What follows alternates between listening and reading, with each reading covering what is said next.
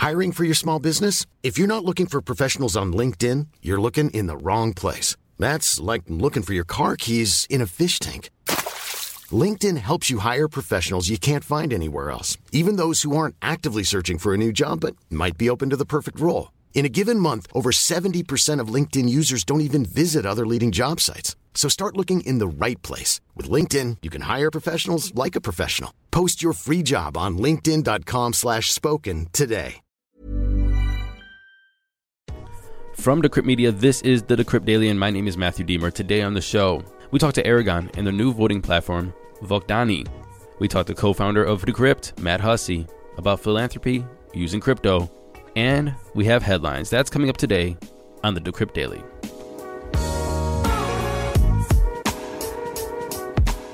What's up, everybody? Today is Tuesday, June 1st, 2021, the 100-year anniversary of the Tulsa Massacre.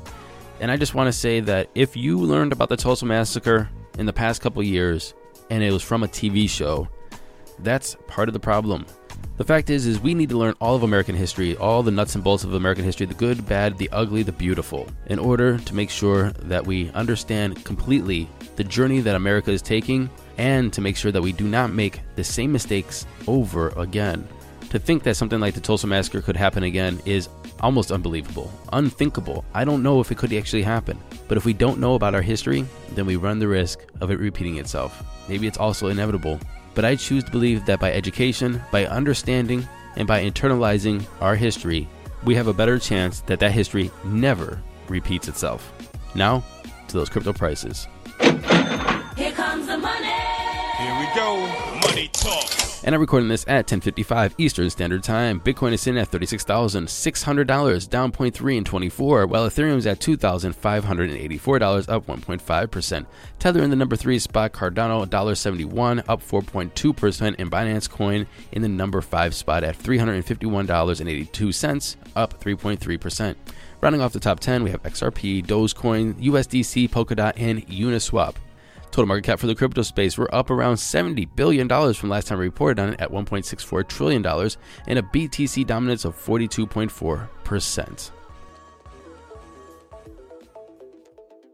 In our first conversation today, we talked to the co-founder of Decrypt, Matt Hussey, to talk philanthropy using crypto. Good to see you, Matt. Good to see you. Wait, you wrote a very interesting article. Your thesis statement here is that how crypto disrupted the philanthropy industry. And I think this is super interesting, especially since we know that Vitalik Buterin was giving billions of dollars to India and their COVID relief funds, as well as lots of other money. And a lot of these DeFi companies or companies, these new, I guess, meme coins or crap coins or whatever you want to call it, are actually using these high profile people and give them like coins to burn. And some of them are just going, hey, I got a lot of money right now. I'm going to do what I want with it. First of all, can you tell me about the philanthropy economy that you're writing about here and then how it's being redesigned? For sure. So the philanthropy economy, or the giving economy, let's call it that, is essentially the kind of business of giving, right? So we all know charities. We all see them, whether it's online or when we go into towns or cities to see people trying to raise money. There's been a kind of established way of doing that for a really long time, and it often involves lots of different people, lots of different groups, lots of different charities moving money between each other, the costs associated with all of that. And some of the kind of, as a result of some of that, sometimes you get things going wrong. Sometimes you get controversy. Sometimes charities aren't quite as nice and fuzzy and cuddly as we think they are. So what's been happening is crypto, good old crypto, has been quietly moving into the kind of the giving space and changing things around and completely disrupting it because, well, for a start, because in crypto, you can move money seamlessly, right? You don't have to go to a middleman to move money from one country to another. You don't have to use credit agencies. You don't have to use any of that kind of stuff. If you want to send some money to somebody in crypto, all you need is an address and away you go. Let's talk about the recipients of this money. Like, how are they benefiting from this money and how is it changing the way that they, I guess, take, use, and allocate the funds? For sure. So we've got a couple of things going on. We've got things where people are giving to companies that kind of vet charities. So, or using these companies that vet charities to basically sum up or work out what the best way or the best charity to give to, right? And these companies will go in and sort of apply these kind of metrics on like, hey, this is how good this charity is at getting the money that it raises to the people who need it most. So basically the Vitalik story, which he gave to a charity called GiveWell, is run by an Indian tech entrepreneur who moved into this space and wanted to build a company that basically goes, hey, here are the top 10 like most efficient or most transparent charities to give your money to, so you know the money you're going to give to them will help. Then you've got other companies that kind of use the kind of cryptocurrency mantra of I can give direct to you and I don't have to have anyone's permission. I don't have to have a bank to go, okay, I okay it. That's been really popular with people like Jack Dorsey and Elon Musk, who have used charities like Give Directly, which is basically a medium whereby like, Jack Dorsey puts $1 million into Give Directly, and it just means it gets wired through directly to people on the ground for them to spend it on whatever they wish, right? This is in a few places in Africa where this is mainly focused on, a few countries there. So Jack Dorsey's money literally goes straight through the system and then into the crypto wallet of a person in the country who is in need of that cash, and then they can use that currency to spend on goods and services as they see fit. How does this disrupt, say, the, I guess, traditional philanthropy companies? I don't want to call them companies, or institutions or organizations like the Red Cross or so on and so forth.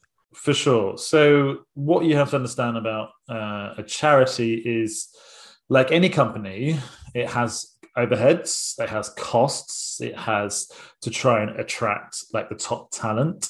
So there's been a number of sort of stories that have come out recently that have shown that like some big charities were paying their exec teams hundreds of thousands of pounds, which for people who are giving to those charities can kind of feel a little bit not nice, right? So I want my money to go to people on the ground.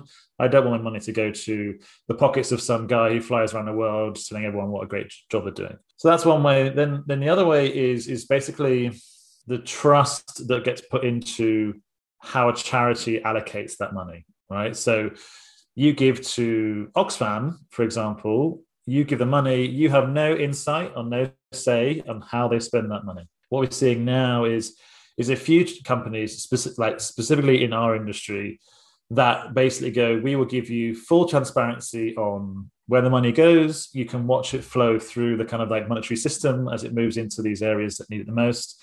And some go even further than that. Some allow people to basically vet whether the money that they have given was spent appropriately, which is kind of a whole different way of working as charities, kind of act in your best interest, whereas these projects are going, no, you get to decide where the money goes. My last question for you, and I thought this is very interesting because, if you're giving crypto to charity, you of course are trying to give directly. It's you have an address, you take your crypto, you send it down there, or you can send it to a distribution company or nonprofit that will make sure that your money is allocated to what you want it to go.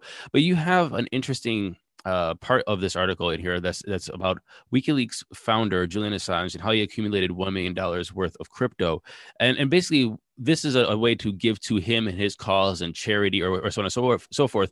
However, if you don't have an on or off ramp for the crypto, and Bitcoin or that cryptocurrency that you give to the person is not tradable or liquid in a way that you can use it for goods or services, is it really a useful way to fund a charity or an ideology or something you believe in? It's a great question. So you're exactly right. So crypto doesn't exist in a bubble, and as to the best of my knowledge, you can't buy building materials for schools to build, in across the world, and you can't use crypto to buy water wells, and you can't use crypto to, buy grain stores, right? So there's always friction with crypto whenever it meets the real world. In the case of Julian Assange, all the big banks basically clubbed together, as well as like MasterCard and Visa, and said, we will block any transmission of cash to Julian Assange, right? Because we don't agree with him, we don't like it. So then that led to this whole crypto boom, where basically a wallet that was alleged to be attached to Julian Assange was posted online and people just filled it with crypto. So there's kind of good friction and bad friction, right? So crypto can be good friction in the sense that it allows people to send money to causes that they believe in, even if their banks don't. And there's bad friction whereby the charities may have these huge wallets full of cash. So a lot of charities now accept crypto directly. So Red Cross, UNICEF, Greenpeace all allow donors to send that crypto directly, but they still have to convert it out, right? So they're still going to have to go to an exchange or some other kind of medium to convert that cash out, and there'll be fees attached to that. The argument there is that the fees for swapping that for cash would be far less than it would cost to send your $10 from the USA to a bank account on the ground in Africa that would have to travel through other banks in a chain, and there'd have to be fees attached each time it jumps into another bank. So it's sort of like, it's not perfect than the current system, it's just a bit better. But long story short is, if they want to, or somebody, a bank, a country, an organization, a government, or one side of a government or a political movement in a country wants to stop the flow of cash, if you're using cryptocurrency, all they have to do is stop your on-ramp or off-ramp, and you're pretty much tied up. Correct. Exactly. Yeah. Or, if whatever business you're working in, if the infrastructure around you suddenly allows you to buy things directly in crypto, then what a different world we might live in. 100%. Matt Hussey, co-founder of Decrypt, and you have another title, which I don't think is as big as co-founder, but commercial lead. Thank you for coming on the show and talking about this emerging new use case for cryptocurrency. No problems, Matt. Good to chat. One of my favorite use cases for blockchain technology is voting on the blockchain. Back in 2016-17, everybody said it couldn't be done. It's a bad use case. But now we see more and more platforms being rolled out that are doing just that, voting on the blockchain. And here to talk about their new platform, Voting on the Blockchain, is Luis Cuende, co-founder of Aragon, and he's going to talk about Voktani. Yeah, excited to be here. 100%. Hey, today we're talking about voting on the blockchain and your new platform, Voktani. Let me know, what is it, sir? Yeah, it's a fully fledged platform for digital voting powered by blockchain. So basically, these guys are trying to figure out a very interesting voting mechanism that allows for it to be off-chain, so fully scalable, and anonymous, which is like kind of like the holy grail that everyone is kind of like working towards. And also for its votes to have like on-chain execution, so you can actually like move funds and do stuff on-chain. You said something that I thought was very interesting, anonymous. How do you make sure that somebody should be voting is voting if it's anonymous? They use this very interesting technology called CK Snarks, which have been around for a while, but like real research and real experimentation started very recently. And for me, it's like a bit of a black box, but you can basically vote and prove you have voted without actually revealing your vote, the kind of like vote that you have casted and your identity. So yeah, it's quite mind-blowing. I always thought about, voting for, a larger thing like, federal governments or whatever, voting on the blockchain. The one thing that I always thought was really interesting is that you could, if you vote on the blockchain, you would want to make sure that you can audit it to say that I voted for this person, that vote was counted. How would that work, say, in an anonymous yet transparent way of looking at your votes? Yeah, so that's a very interesting thing. So basically, you can count, you can tally the votes on chain and make sure that all the votes are there and have been accounted for without actually being able to discern the individual result. And I, as a voter, I can completely, under my discretion, I can open up my vote result and I can say, okay, I voted yes, and I can prove it, but I have to be the one doing it. Like others cannot prove that I have voted yes or no. Others can just kind of like tally the whole count and make sure that everything is there and it hasn't been like tampered with, but they cannot know what is my political preference, for example. On your website, you have a couple of different use cases for this platform: city councils, cooperatives, companies, grass movements, and associations. How do you figure that this would work for, say, companies or corporations? How would they use this voting on the blockchain? Yeah, actually, it's very interesting. So Voktani became part of the Aragon family pretty recently, and their mindset was very, very different. Like their mindset came from the kind of like Catalonian elections and everything that happened with like the independence of Catalonia and stuff like that. And their mindset was more like, okay, how do we get this technology in the hands of people now? Like not only to crypto people, but also like how do we get this to my uncle who wants to vote on this topic, on this very sensitive, important topic for my family and stuff like that. And so they are much more kind of like trying to get this into the hands of like mainstream users. And so this is very interesting because for Aragon, it also became important to suddenly not only target DAOs and target kind of like crypto native organizations, but also target these like associations, institutions that have like hundreds of thousands of users, and suddenly they can start using this technology. So it's very interesting because for many of them, it's very important to involve their stakeholders in a way that is credible, and Voktani allows them to do so. When I'm looking at voting, do you really need voting on the blockchain when it comes to like sort of things like companies or these city councils or associations? I understand that there's benefit to it, and it's like if the technology exists, why not use it if it's better, but do they really need to?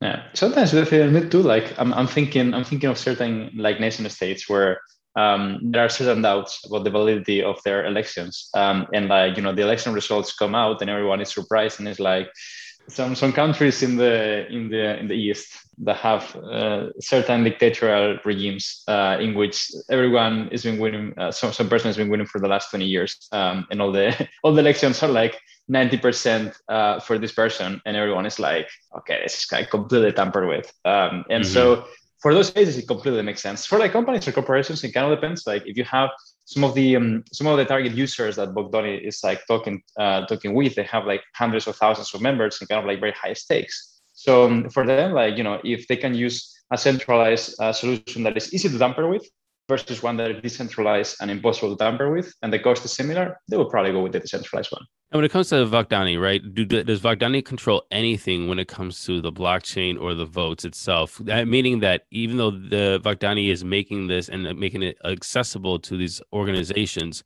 is there any way for them to tamper with it? Not really, and that is the interesting part. Like previously, for example, not really, or no? No, as in no. Yeah, like before there were like these kind of like voting aggregators when it comes to off-chain votes, which like get all the votes on like their server and then like they can count them and settle them on chain.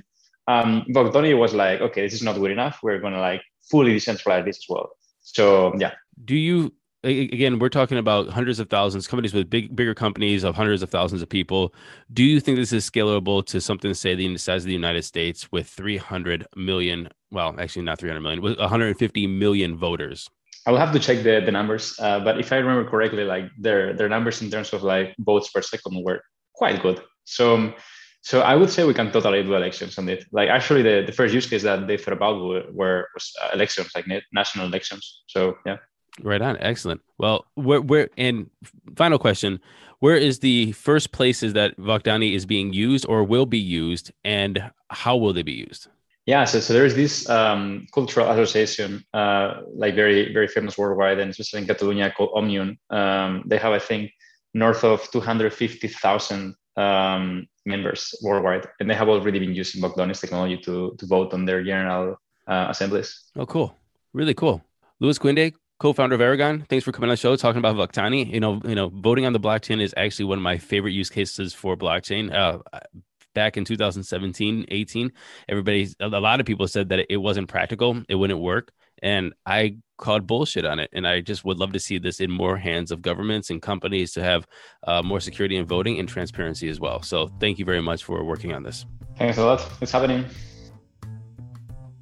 Moving into today's headlines. If you guys remember yesterday, I told you about Starling, the UK digital bank that has temporarily barred its customers from depositing money to cryptocurrency exchanges over concerns of criminal activity.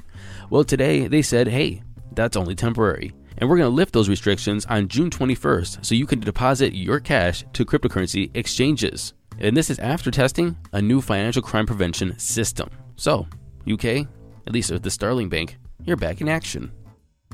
Coinbase is making big moves, because it announced on Tuesday that users of its debit card offering known as Coinbase Card can now pay with their mobile phones using Apple Pay. This news marks a new level of integration between two major US brands and reflects crypto's ongoing push to the mainstream of retail commerce. So how Coinbase's card used is basically it's a debit card from Coinbase, and it allows people to use their Bitcoin balances on Coinbase through just normal payment systems and withdraw from ATM machines. Now, this product has been available in UK and Europe since last year, and the US customers have been remaining on a waitlist. But Coinbase said they're going to start removing US customers from the waitlist, allowing them to use the Coinbase card, and this is going to start this week. So, Coinbase, Bitcoin, Apple Pay. You know, the interesting thing here is that Apple never really had to say, I'm going to start getting into Bitcoin and allow people to use Bitcoin. They're just going to team or allow Coinbase to use their products, which is super interesting. It's like passive support of Bitcoin. So can we just say Apple supports Bitcoin? Are they going to come out hodling? Let's see. And finally, were you worrying about the India FUD? Were you worried about the India ban of cryptocurrency? Well, let's just look at this timeline real quick. On April of 2018, the Federal Reserve Bank of India said that banks could not deal with any individual or business entities dealing with or selling virtual currencies. In March of 2019, the Indian Supreme Court ruled that the central bank circular carried no weight and that banks could transact with crypto companies if they so wished. And now in 2020 and 2021, people are saying, crypto ban, crypto ban. Well, the Reserve Bank of India said, hey, remember, the Supreme Court already told you about this. You're good. They said that you can transact with crypto companies if you wished.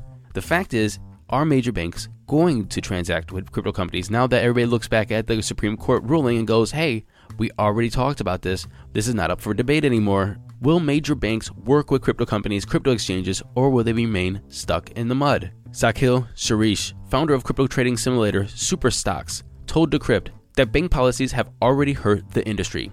Even employee bank accounts were frozen for receiving salaries from a crypto exchange. However, on the flip side, WazirX, who you heard on the show before, it's an India cryptocurrency exchange, their token is up 43% following the update in India. So, do you want my shoot from the hip opinion? Well, here's what's going to happen.